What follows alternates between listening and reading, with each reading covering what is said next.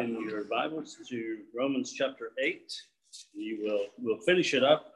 We could probably milk a few more out of this chapter, but we're going to finish it up today. We're going to be looking at verses 26 through 39. So 26 through 39. So let's pray. Our Father, we're thankful for this time. We're thankful for your word, and we are thankful for the love of God that has been shed abroad in our hearts. And it is that which keeps us, it's which draws us and keeps us, and also draws others. And we just pray, Father, that today you would show us the depths of that love, and may we come to understand it in a new way. And Father, we just thank you for this time. We pray you be in our midst and just pour out your spirit upon us. We pray in Jesus' name. Amen.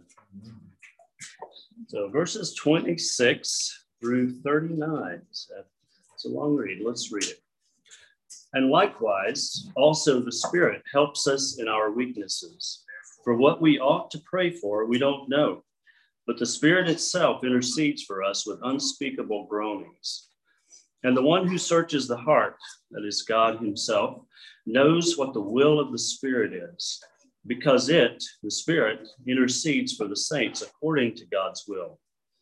And we know that to those who love God, God works all things for good, to those who are called according to his purpose.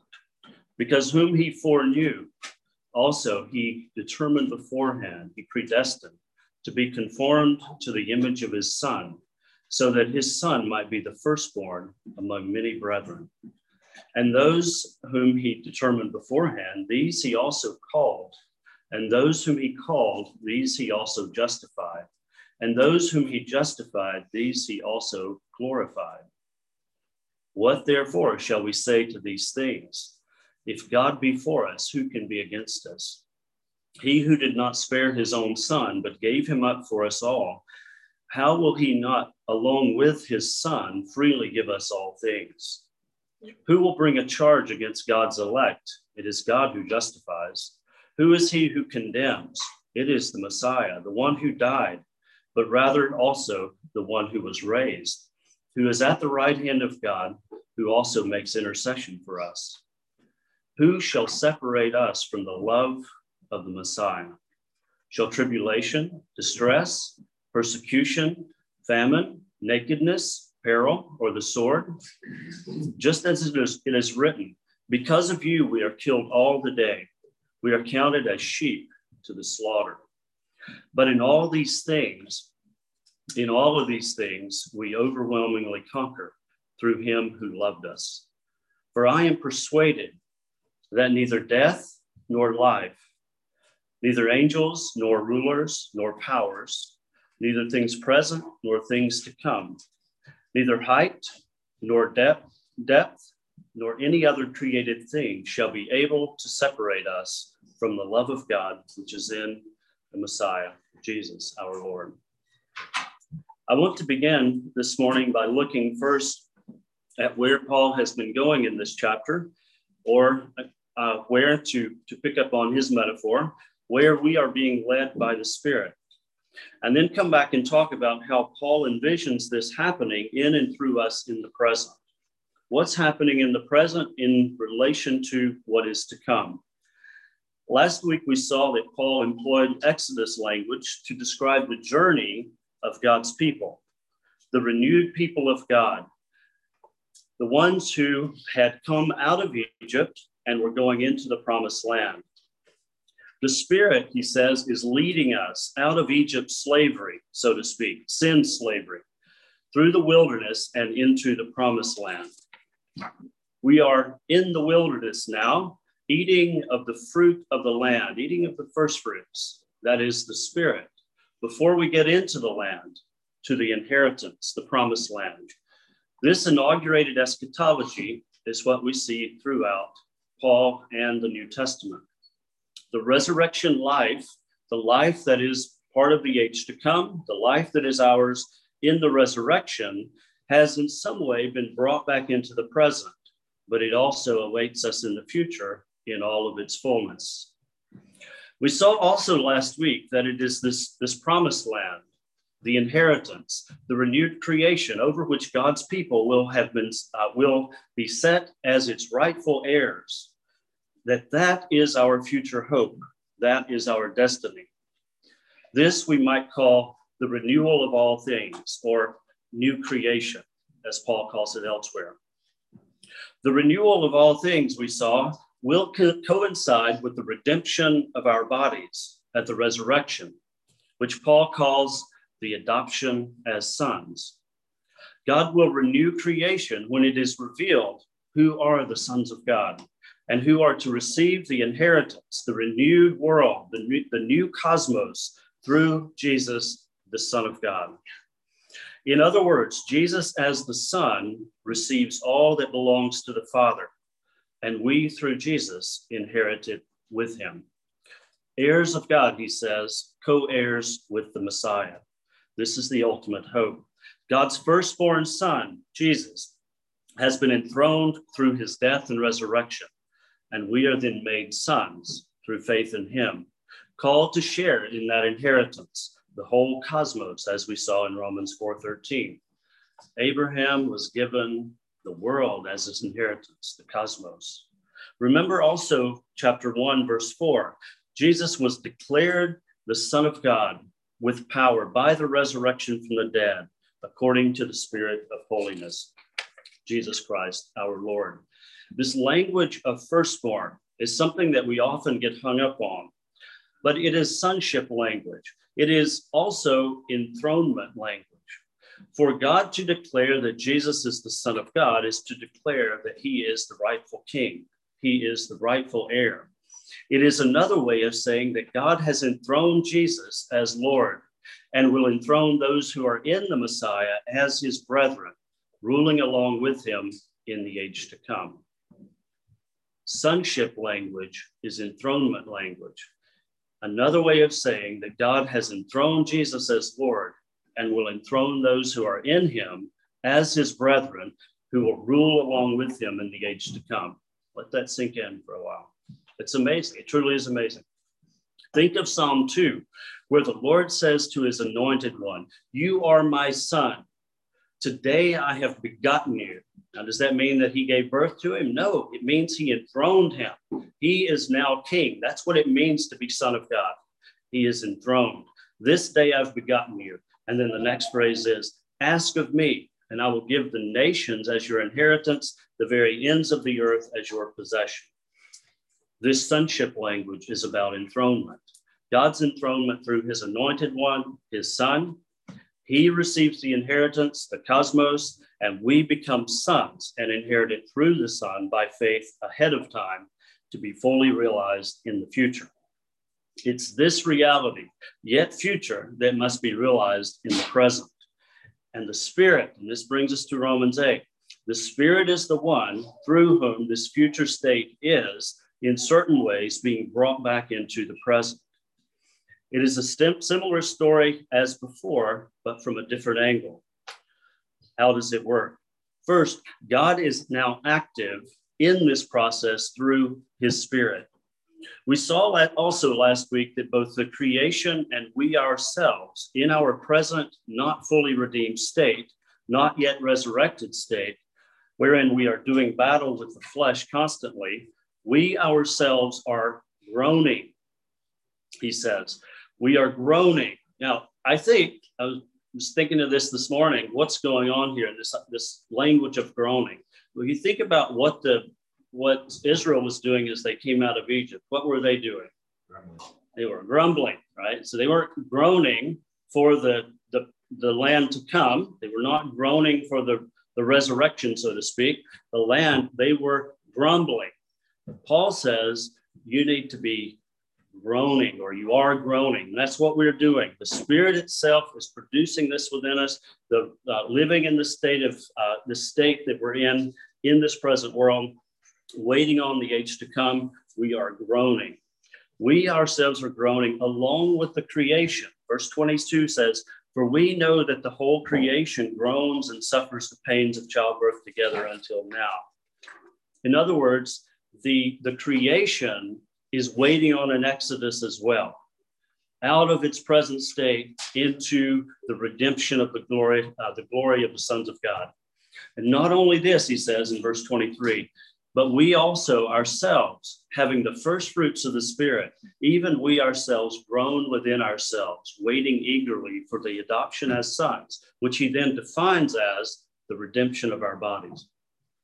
This is our present state, in a state of groaning prayer for the renewal of all things, even the renewal of our bodies. Hear me here. This isn't simply a groaning for heaven, as our hymns often have us sing. It is much more than that. It is the very renewal of all creation behind the renewal of our bodies. This the glorious body of our Lord Jesus Christ will lead, when we are glorified along with him, will lead to the renewal of all creation. That's what he's saying here. We ourselves groan within ourselves, waiting eagerly for the adoption as sons, the redemption of our bodies, the resurrection leading to renewed creation. And we longingly pray for this end and our role within it, and perhaps even others who will participate in it as well. In 26 through 30, Paul has more to say about the state that we are in now, namely, what God is doing alongside us and in it. God, that is, the Spirit of God, is groaning within us, helping us in our weaknesses, helping us with our prayers. For we don't know what we ought to pray for as we ought, in anticipation of God's renewal of us and of all creation. But the Spirit does. The Spirit knows. The Spirit intercedes with unspeakable groanings, taking what is a longing, a desire for renewal, for life, and bringing it coherently to the Father. Verse 26, and likewise also the Spirit helps us in our weaknesses. For what we ought to pray for, we do not know, but the Spirit itself intercedes for us with unspeakable groanings. Note that these are not spoken groanings. This is not speaking in tongues. This is the inaudible groanings of the Spirit as it intercedes for us in prayer. We shouldn't worry about that the message is received by God, since God, the heart searcher, it says, knows what the Spirit is doing. And he knows that the Spirit is interceding in accordance with his will. Verse 27, and the one who searches the hearts, the heart searcher, God, Abba, he said earlier, knows what the will of the Spirit is. That is, what the Spirit is doing. He knows that. God knows that because the Spirit is interceding for the saints according to God's will. I don't think I'm alone in saying that our prayers often lack words, but this seems to be quite normal, though mysterious in its circumstances. In anticipation of being glorified with a new body, ruling in God's new creation, who has words for that? For we don't know what to pray for as we ought, but the Spirit does and intercedes for us according to the will of God. So it seems to me that what we should do is focus on what is coming. Let the Spirit lead us in that prayer. Let the Spirit pray for us as he knows, as he intercedes for us. Often prayer is centered around right behavior, but behavior isn't mentioned here in those forms. It doesn't mean it's not mentioned, but not in those terms. Prayer here is set within the context of God's purposes in Christ, namely our conformity to the image of God's Son through the love of God. Once again, not do's and don'ts, but the Messiah. That's what he focuses on. Our love of God and our conformity by the Spirit to the image of God's Son. Listen to it here in Paul's summary of what God has and is doing in us. And we know that to those who love God, God works all things for good, to those who are called according to his purpose. Because whom he foreknew, he also predestined to be conformed to the image of his Son, so that his Son might be the firstborn among many brethren. And those whom he predestined, these he also called. That effectual calling by which a person hearing the message really turns and is called out of darkness into light. These he also called. Those whom he called, these he also justified, put them into covenant. He said, forgiven in the covenant, not guilty. He determined beforehand to conform them to the image of his son. Those whom he determined beforehand, these he also called. Those whom he called, these he also justified. And those whom he justified, these he also glorified. There are several things to look at here, but the first is that this is a very manifestation of the love of God. First, our love of God. 3 times in verses 28 through 39, we hear the recurring refrain of love, placing it at the center of both our action toward God and his toward us. I mention again here the covenant with Abraham, and then secondarily the covenant with Moses, and the failure of the law to produce the very goal toward which the Shema of Deuteronomy 6:4 looked, or all of Deuteronomy for that matter. The Shema, which is said by Jews every day they say this. Devout Jews will say the Shema every day, has at its center the love of God. And this is realized in the Messiah. This is what Paul is saying. The Shema is realized in the Messiah and in us as we walk in the Spirit. Listen to the repetition here. First in the Shema, and then repeated throughout the book, culminating in God himself bringing about the obedience to the command to love God. First, the requirement. Hear, O Israel, he says, the Lord is our God, the Lord is one. And you shall love the Lord your God with all your heart and with all your soul and with all your might. Then again in chapter 10, along with a glance at Israel's failure to do it. 10 verse 12, now Israel, what does the Lord your God require from you but to fear the Lord your God, to walk in his ways and to love him, and to serve the Lord your God with all your heart and with all your soul, and to keep the Lord's commandments and his statutes, which I am commanding you today for your good. Verse 15, skipping one verse, yet on your fathers did the Lord set his affection to love them, and he chose their descendants after them, even you, above all peoples, as it is this day. Verse 16, so circumcise your heart and stiffen your neck no longer. There, the command to love the Lord your God and Israel's failure. Circumcise your heart, you stiff-necked people. Don't stiffen it any longer. This was the state of Israel. But Israel will be redeemed, and God will circumcise the heart through the renewal of the covenant, says Moses. The love of God will come, a culmination of God's love for Israel and the world. This will come about when God brings about a new exodus for Israel. See chapter 30, verses 1 through 5. So it shall be when all these things have come upon you, the blessing and the curse which I have set before you, and you call them to mind among all the nations where the Lord your God has banished you. And you return to the Lord your God and obey him with all your heart and your soul, according to all that I command you today, you and your sons.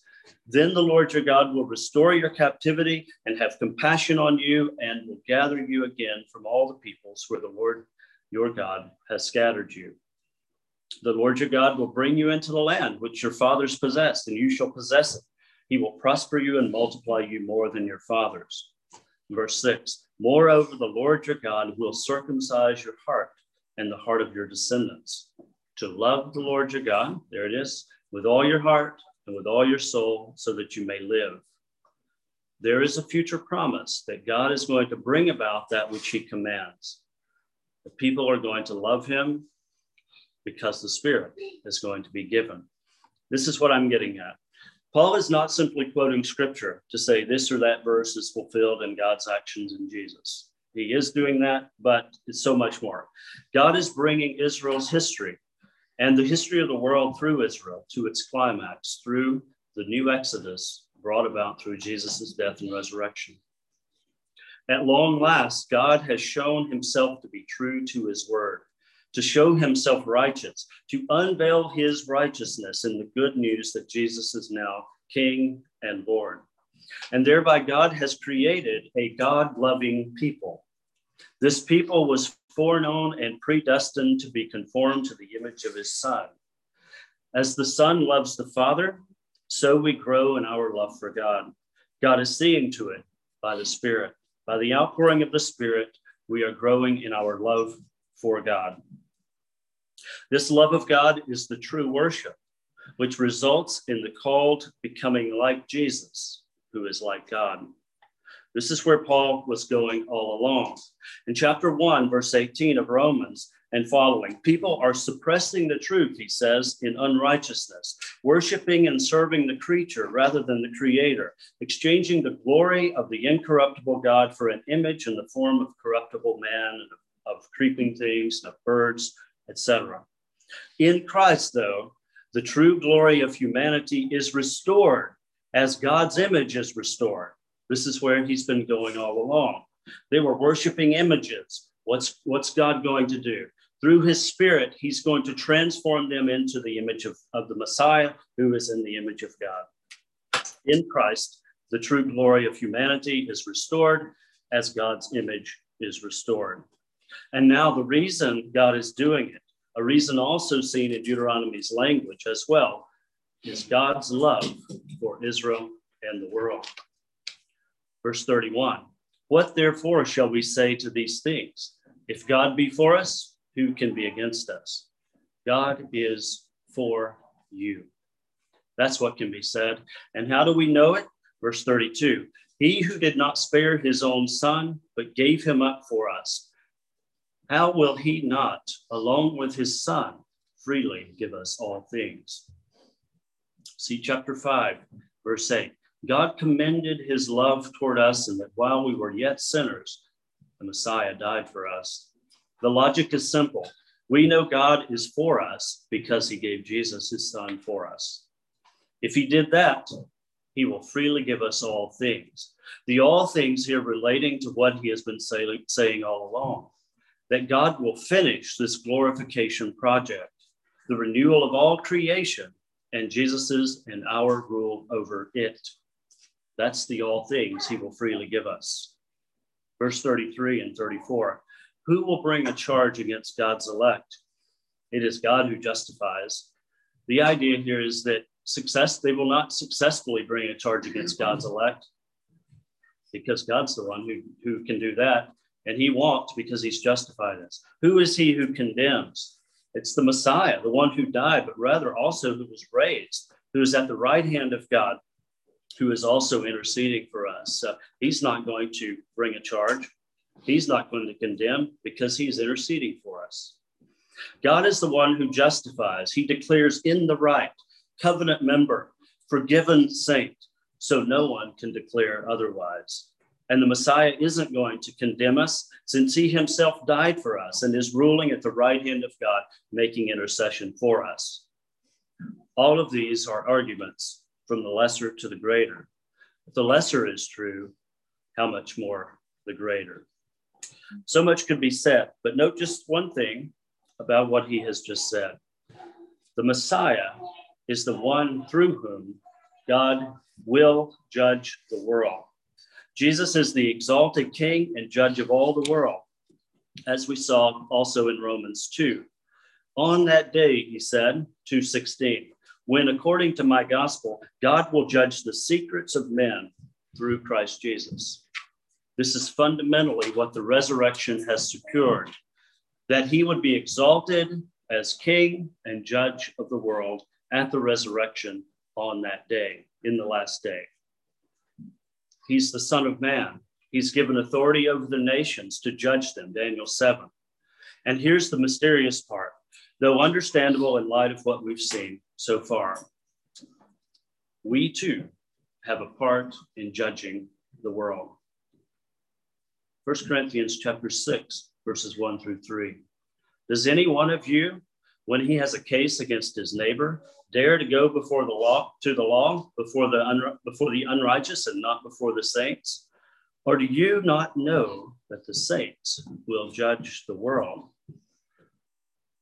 If the world is judged by you, are you not competent to judge even the smallest of cases? Do you not know that we will judge angels? How much more matters of this life? What do you think about that? Here's what I think about it. We should get our act together if such things will be asked of us in the age to come. That's Paul's point in 1 Corinthians 6. If we are to judge the world with the Messiah, what kind of people should we be? And shouldn't we be able to sort out our own problems among ourselves? Do we just shrug our shoulders and say, oh, well, doesn't matter who I am, what knowledge and wisdom I have for judging, I'm saved, I'm going to heaven or wherever? Or do we get equipped for the task ahead? It's really a serious thing. Every time Paul mentions conduct or what kind of person you ought to be, he talks about people who do such things don't enter the kingdom of God. The reason he does that is not because he wants to say, if you do this, you don't go into the kingdom of God.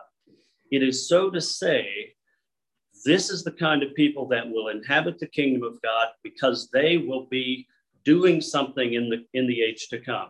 They will have duties, responsibilities. Think of Jesus when he said, well done, my good and faithful servant. You have been faithful over a few things. I will make you ruler over many, right?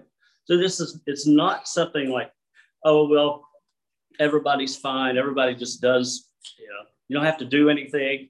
No, it's get prepared. Get prepared. There's a future ahead for the children of God. Back to his argument. The Messiah isn't going to condemn us since he died for us. Moreover, he loves us with an unbreakable, inseparable love. Who shall separate us from the love of the Messiah? Verse 35. Shall tribulation, distress, persecution, famine, nakedness, peril, or the sword? Just as it is written, because of you we are killed all the day. We are counted as sheep to the slaughter. Messiah's love for you is such that the things brought upon you by your enemies cannot separate you from that love. In fact, we bear these things because of him, Paul says. If they hate him, they will hate you. If they killed him, they may kill you. This is not strange. It is expected. Rather, being separated from the love of God through these things, we actually conquer overwhelmingly through him who loved us.